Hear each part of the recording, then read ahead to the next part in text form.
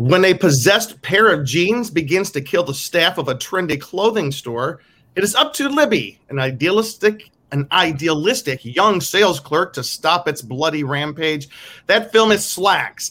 It's kind of like a hilarious and grisly mix-up between maybe Scream and The Devil Wears Prada with a little bit of Gremlins thrown in. And it releases on video on demand, digital HD and DVD on September 7th. Welcome to the Scare Guy Show. We are coming to you straight from the spooky heart of Hollywood, California. We are the official podcast of thescareguy.com, where we as filmmakers discuss horror films, haunt events, spooky news, and anything that is scary fun. Please follow us on that hashtag show, YouTube, Spotify, and wherever you listen to podcasts. My name is Jim Fry. I am the editor-in-chief and one of your horror hosts today. Also with me today is Carrie. What's up? Excited to talk about some killer pants. And it was great. Today, our special guest, we are so thankful to have her here today. We are speaking with the co-producer and co-writer of SLAXX, Patricia Gomez. I knew I was going to mess it up. Zlatar. Can you please pronounce your last name for us? Zlatar. It's a hard one. I get it. I don't think anyone really pronounces it properly. Don't worry about it. But I wanted to so bad. I really wanted to. Just to show that I know what I'm doing. But Patricia, welcome to the Scare Guy Show. Thank you for being with us today. Thanks for having me. I'm so excited to be here. And we are so excited to talk about this very unusual film that we just saw. But first of all, could you introduce yourselves a little bit to the audience and tell everybody kind of like what was your journey in filmmaking been like so far? I mean, it took me a while to get into filmmaking. So, I mean, I'm from Chile and I moved to Canada. And I guess I grew up always thinking I'd be, a scientist, something very sensible. So for a huge chunk of my life, I was a scientist. In my 20s, I call it my other life. I was a scientist until I realized I was unhappy being a scientist and I wanted to be a filmmaker. So it kind of took me about 30 years to figure that one out. It wasn't a clear path. I wish I could say I always wanted to be a filmmaker. I think deep down I did. I don't know, like a lot of immigrant kids, I guess you don't want to let down your parents. They've worked so hard to get you out of the country and you just want to, make them proud. But it took me a while to finally realize I wanted to make films. So at the young, tender age of 30, I made the career switch from scientist to filmmaker. And then I haven't looked back. I've just tried my best to make films that I want to make, which tend to be horror films because I'm a horror geek. So it's what I want to do. Oh, fantastic. Can you just name us three of your favorite horror films? Oh, yeah. I mean, I'd have to say definitely Evil Dead. I can watch that on repeat all day long, cooking, doing laundry. It's like a comfort, it's like comforting to have in the background. John Carpenter's The Thing, still one of my favorite films. It just blew me away in terms of the story, in terms of the special effects are just amazing. And I just loved how it ended so dark, such a dark ending. It just made such an impression on me. And I think the third one would be Texas Chainsaw Massacre. Just the rawness of it is just, I had never felt that kind of energy from a film where it was like exhilarating, but absolutely frightening and horrible at the same time. So those would be my three films. I'm like totally a child of the 80s. I grew up on that stuff. So yeah, those would be my three that I watch pretty consistently, I think. Great. Carrie. Nice. Yeah, you've mentioned a couple points that I can see those influences for your film of semi-darker ending-ish, but we'll get to that. And then just having that 80s, even though the film's, it's set present day, it kind of has some 80s fun horror vibes, the over-the-top gore, which is so fun. Can you talk about the gore process of how you achieved that in the film and what was maybe the focus of, let's make pants that are gory and bloody and super destructive? I mean, we always wanted to have a lot of gore. When we were writing it, it was very clear what we wanted. Now, when you write, you're just writing about a pair of pants. You don't actually think about what that's going to look like. And then when it came time to produce it, we were like, how are we going to do this? And luckily, we were able to find a great puppeteer who puppeteered 45 puppets, because it took 45 puppets to puppeteer a pair of pants, if you can believe it. Because what I learned is that you need a puppet for everything. So like the right leg goes up, that's one puppet. This other leg goes up, it's another, And we were able to find a puppeteer and a special effects team that just gelled so well. And then our VFX people came in and made it look all a little seamless, because sometimes it doesn't look so smooth in real life. So it was just great that we were able to find the collaborators, because the pants could have looked horrible. And because they were looking good, we were able to make them have more fun and do more things and make things more gorier. So it was kind of like, how are we going to get these pants to be something that's not absolutely ridiculous? And they worked. And so we just lucked out finding the right people, but we had a great puppeteer. And one of my favorite things about the shoot was seeing Elsa direct the pair of pants, because she has to direct the pair of pants. In this scene, you're so sad, or you're really bitter in this scene, so you're just lashing out. Those were my favorite parts. And then stay through to the credits, everybody watching. There's some awesome behind the snes footage of the pants and animation, plus bloopers, and a post credit scene too. Oh yeah, that was really clever. I gotta ask you though, Killer Pants, where in the world did you guys come up with this idea? Because pitching, like I can imagine, we're both filmmakers as well. Like pitching the idea, I want to do a movie about a pair of jeans that kills people in a store. That's bizarre, but it's and then I would like to add to that too. There's also the film Rubber, so it's a killer tire. Yeah. So was that anything of like, hey, if they made that, we can make ours? I have to tell you, this is going to be embarrassing. Like, we had this idea a long time ago, so it took a long time to make. I'm going to be honest. I wish I could say, oh, we whipped it out in 4 weeks and it's brilliant. No. We got this idea. It was an inside joke, as you can imagine. It was a really long road trip. We were talking about words we hated. SLAXX was one of them. And we just started to repeat the word SLAXX. And then Elsa and I were like, oh my God, this is Killer Jeans. This is a slasher film. So we were super excited.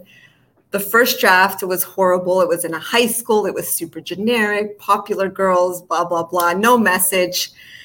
And then we realized, oh, shoot, this has to be more about just killer pants. It's not enough to just ride the killer pant thing. It's good for 10 minutes and then you're bored. So we put it on the shelf for years, to be honest. We didn't know what to do with it. And then we picked it up again. And I had done a lot of retail when I was younger. And so I said, let's put it in a store. And it just kind of came together so much better. And a lot of the stuff that I had to endure during my retail years is in SLAXX, all that like mumbo jumbo and the lingo. And Craig, the manager, is like an amalgamation of like a bunch of managers I used to have. And so it started to come together, but we were still missing an important element. And so we put it on the shelf for another couple of years, because apparently this is what we do. And then Elsa saw this documentary on fast fashion, and she's like, this is a missing piece. And it gelled like instantly overnight. We wrote that draft in like a month, and it was pretty much ready to shoot soon after. So it was just about finding the missing pieces. And we did do that draft in the beginning of just Killer Pants, and it didn't work. It was just not, obviously it's a fun premise, but it wasn't really something to be sustained. So once we put in the corporate element to it and the fast fashion, it came together, and then we were off and running. Like really, it just came together really fast, and it made sense. Finally, it made sense. When you say fast fashion, what do you mean by that? Well, it's the idea of buying a T-shirt that's $5, wearing it for 3 months, throwing it away, and buying another. It's the idea of buying fashion that you aren't intending to keep for long, because it's such poor quality and it's made very cheaply. So it's like a cycle. Because let's be honest, who wants to buy an $80 T-shirt, right? We're not even trained this way in North America to even think about it. So. But the idea of fast fashion is just, it's done in such a cheap way that you have to keep consuming. So it's like this endless machine. And you're still spending probably $80 over 10 years for these T-shirts, whereas if you bought the $80 T-shirt to begin with, you might actually wear it for 10 years. So that's what fast fashion is. And it's the cost of, the people making the clothes, horrible conditions. But what we also want to talk about in the movie is that these corporations, we're also victims of these corporations. We're brainwashed. And as employees of these corporations, I mean, it was such a toxic work environment when I worked in retail. We're also their victims, you know. They're trying to brainwash everyone on so many different levels, and all for profit. So I think that's kind of where SLAXX comes in, and where fast fashion and those slogans. I mean, Elsa and I had so much fun making up those slogans because they're ridiculous. And so many stores have these slogans that you're just like, what does it even mean? Like, you don't really care, but that's what they want you to think, right? So yeah, I think the fast fashion really kind of brought it together. And it also what brought the element of who the killer pants are. Because the killer pants were always just this entity. And then as soon as you can make it into more of a character, I think it just made the film work. Mm-hmm. Mm-hmm. Yeah. Yeah, I was going to say, so you've kind of touched upon it, but if you want to expand on how important was it to you to have a message with the film? Because often horror is a great avenue to have social commentary because it's done in a way that it's like, hey, look at this without being, beating people over the head with it. So it's a way to address a topic in a more subtle and maybe not so subtle way. So how important was it to you to have these different messages? Because looking at the film, there's a lot of different subtext and meaning that you could pull from it. Yeah. And I think, very important to me and to Els as well. We didn't just want to make a film about killer pants, and we did want to address this idea of these corporations. I think Els and I are very, as we're growing older, we're thinking about things a little bit more. And it's this idea that these corporations, it's like they're killing people abroad, but they're killing us at home too. Like, we're just becoming these we just consume and consume to what end? And so I think it was very important to talk about that. And we wanted to have the different layers, but we also wanted to make sure it was still fun, because I love going to see fun movies. I don't want to be preached at or anything like that. So it's always a delicate balance. And we hope that people have a great time watching SLAXX, but maybe they go home and they think about it a week or two later and they're like, okay. And they start thinking about some of the more serious issues that we touch upon. And like I said, I think we're all in some ways victims of these corporations, and we're all complicit. And it's up to you to kind of figure out where you fall or how much longer you want to be complicit or you want to be brainwashed. And I'm saying this like I'm not like an expert, and I still, shop at some of these big brands. I don't want you to think I'm holier than thou. It's not that. It's just the idea of like, let's think about it. Is there something small I can do, or something big? And everyone has whatever, everyone knows what they can do. And even if it's something small, it's still, I think, helpful at this point. I think. So yeah, so it's very important for us, but it was also very important for us to make sure that the film was fun, because we want people to have a good time. It is about killer pants, right? So it can't be serious. Well, can we talk a little bit about a couple of your characters in here and how they how they do tell the story a little bit? Like, you have a couple of characters in particular, 3 in particular, that just really stood out as very different. But we have your main character. Yes, Libby. Can you tell us? Yeah, we're kind of seeing this story through her eyes. Could you tell us a little bit about this character? Yeah, actually this character to me is Elsa, because Elsa was lucky enough to never work retail. So I would tell her these stories and she would be horrified. And I'm like, you're so innocent. So she's kind of our in. So if you've never done retail, she's like Elsa, right? So you go in thinking the world is one thing, and then you see the dark side of it, or the dark heart of it. And so, yeah, she was a natural main character to really introduce people into the world. And then the manager. Yeah, he's my favorite. He seemed kind of like heartless a little bit there, though.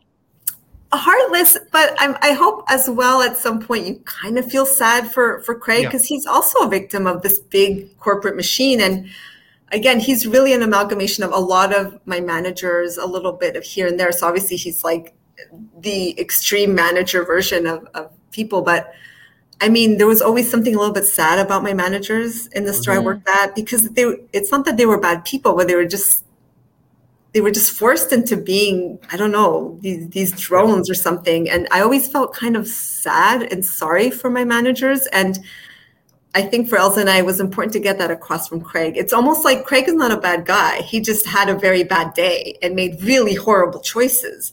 He's not inherently a bad guy. He's just kind of manipulated, and he's manipulated himself.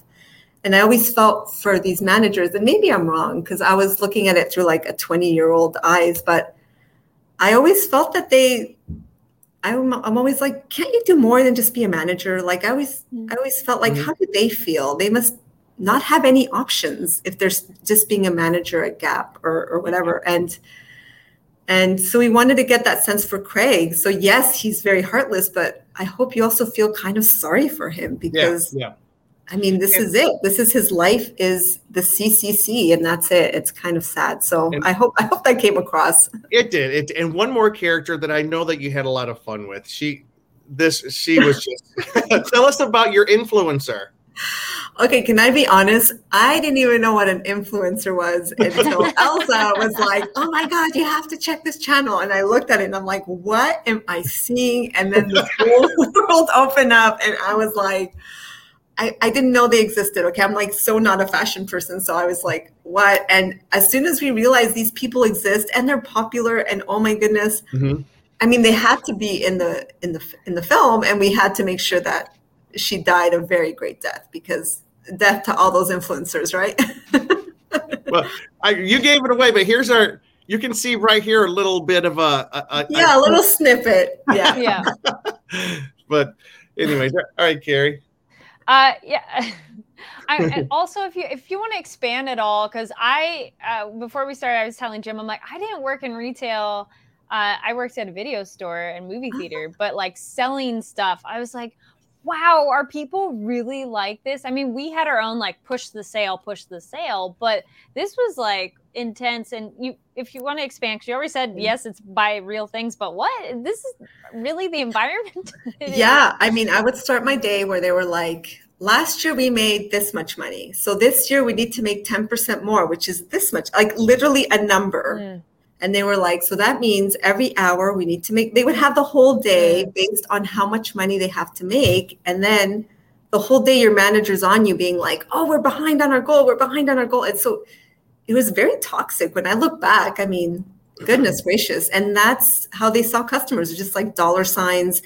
And the employees are stressed because the managers are like, sell more, stock promotion this and that promotion that. And so sadly, Carrie, that was what it was like for retail. And we would have these changeovers at night. That's totally real. I used to do that all the time. I would stay overnight in the store, change everything.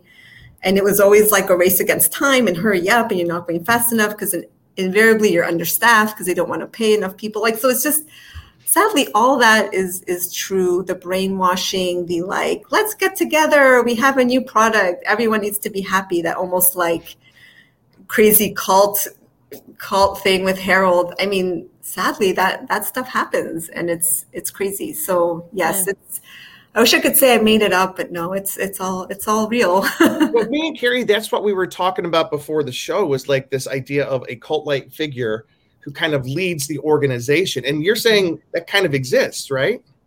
Yeah. And, for the reference for the store and a lot of the posters and for that scene in particular, I mean, we had a great graphic artist, and the references that Elsa and I were giving him were like communist propaganda, Nazi propaganda. And so the store is actually set up with that in mind. Wow. And that scene with Harold is supposed to be like a rally, an SS rally where everyone's like on board and they're just thinking it's the best thing. And this guy's like larger than life. So yeah, it's supposed to have those dark undertones, because we do feel that corporations totally use that same kind of promotional warfare on our minds, and there you have it. So that's actually should be a very scary or odd scene, because it's about brainwashing, which I think all corporations do.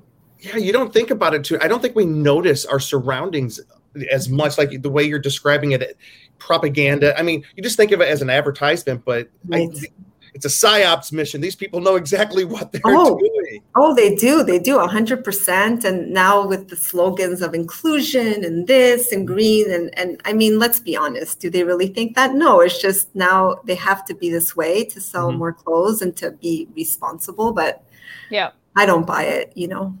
Now, I also really love the characters that were essentially not fitting the mold. We have the essentially stoner guy too, which I thought was really funny.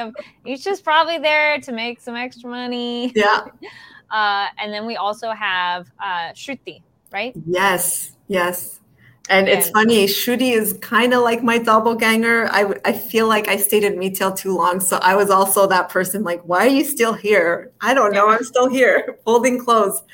And near the end, I was a little bit like Shruti, where I just hated everyone and I was just grouchy and it was time for me to leave. So, I mean, I love Shruti. She was kind of me, always not wearing what I was supposed to be wearing and giving attitude to the managers.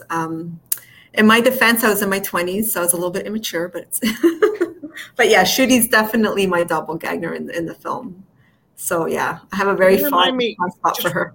Remind me which character this is we're talking about. Shruti? Yeah. Yes.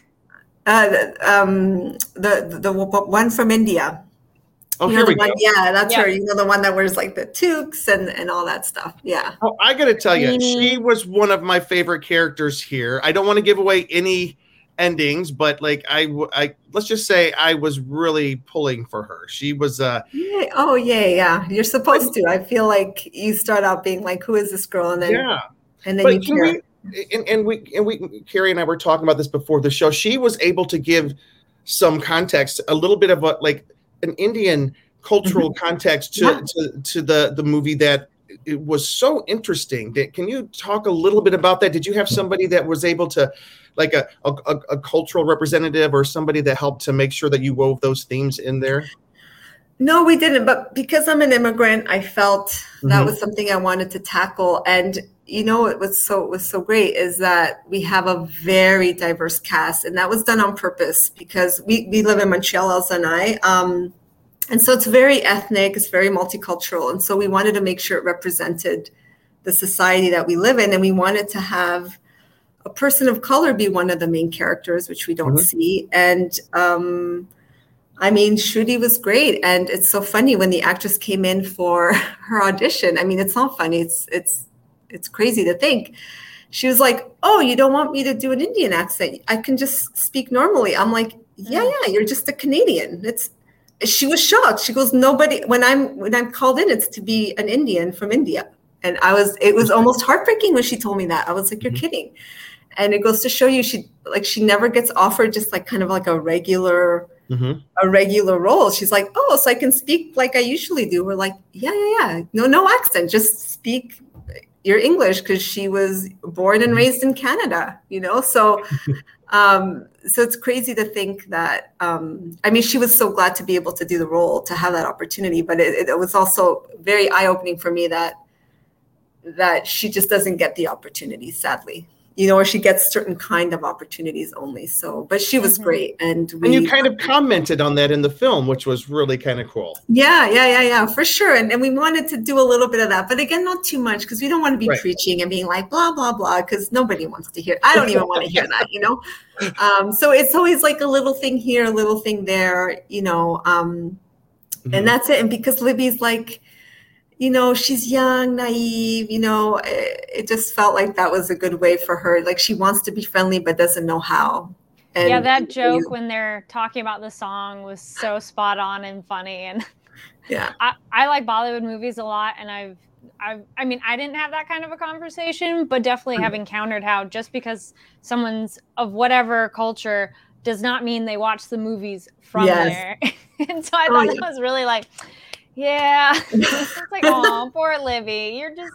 She means well, but then it was saved well. Like, all right, yeah, I know that song, but yeah, of course, because at the same time, you know, Shruti's a little bit, you know, she's a badass, and she's just trying to like needle Libby too. It's fun for her too. So, but yeah, she was a great character, and I mean, can I say the casting was so well? Like, everyone was just so game to just go for it, because when you're casting Killer Pants, you're like, who's going to show up? Is anyone going to? And then all these great actors showed up, and they're so into it, like so into it. It's just incredible. And like, if they got killed, they were even more into it because it's very messy and it's, really uncomfortable for the actors, but everyone was so game and they were just really to just let it all hang out, which is great. I can't say there was a single cast member that was like holding back or unsure. Like everyone was there to make a killer pant film. So and Elsa and I lucked out. And so people know, so you're prepared. This is not, it's killer pants, but the gore is there. There are dismemberments, there's guts, there's blood aplenty. So be prepared for killer pants, and a lot of blood. Hey, Carrie, we are coming up to the end of our interview here. Let's go ahead and see if we can close out with a couple of good questions. Yeah. Well, Patricia, obviously this one's a definite fun film. What's next for you? Oh, goodness. I mean, Elsa and I, we have a couple of projects we're working on. We have a vampire TV series we're working on and a poltergeist script based on my time in grad school. Wait. What does that mean? Well, I was very unhappy in grad school. I didn't know why. Maybe it's because I was doing something I didn't love. But at the time, I was like, must be everything else, not me. Wow. And so it's this idea of this woman being so angry that she creates a killer poltergeist to do her bidding. And then obviously she loses control of it because it has to be entertaining. So we're working on that. I also have some other projects with other people. And then sometimes I just produce other people's projects, so stuff I don't write. So I have a couple of great projects that I'm hoping to get onto the screen soon. So just always trying to hustle, keep it going, but always horror, because that's my thing. I love horror. I like read horror. I listen to creepy music and I watch horror. So that's awesome. Nice. There's some killer high heels next. That would be awesome. That'll be I have to say, just me walking in high heels would be like the horror because I never wear high heels. I would like twist my ankle, like done. Horror film done. Well, SLAXX comes out on September 7th on video on demand, digital HD and DVD.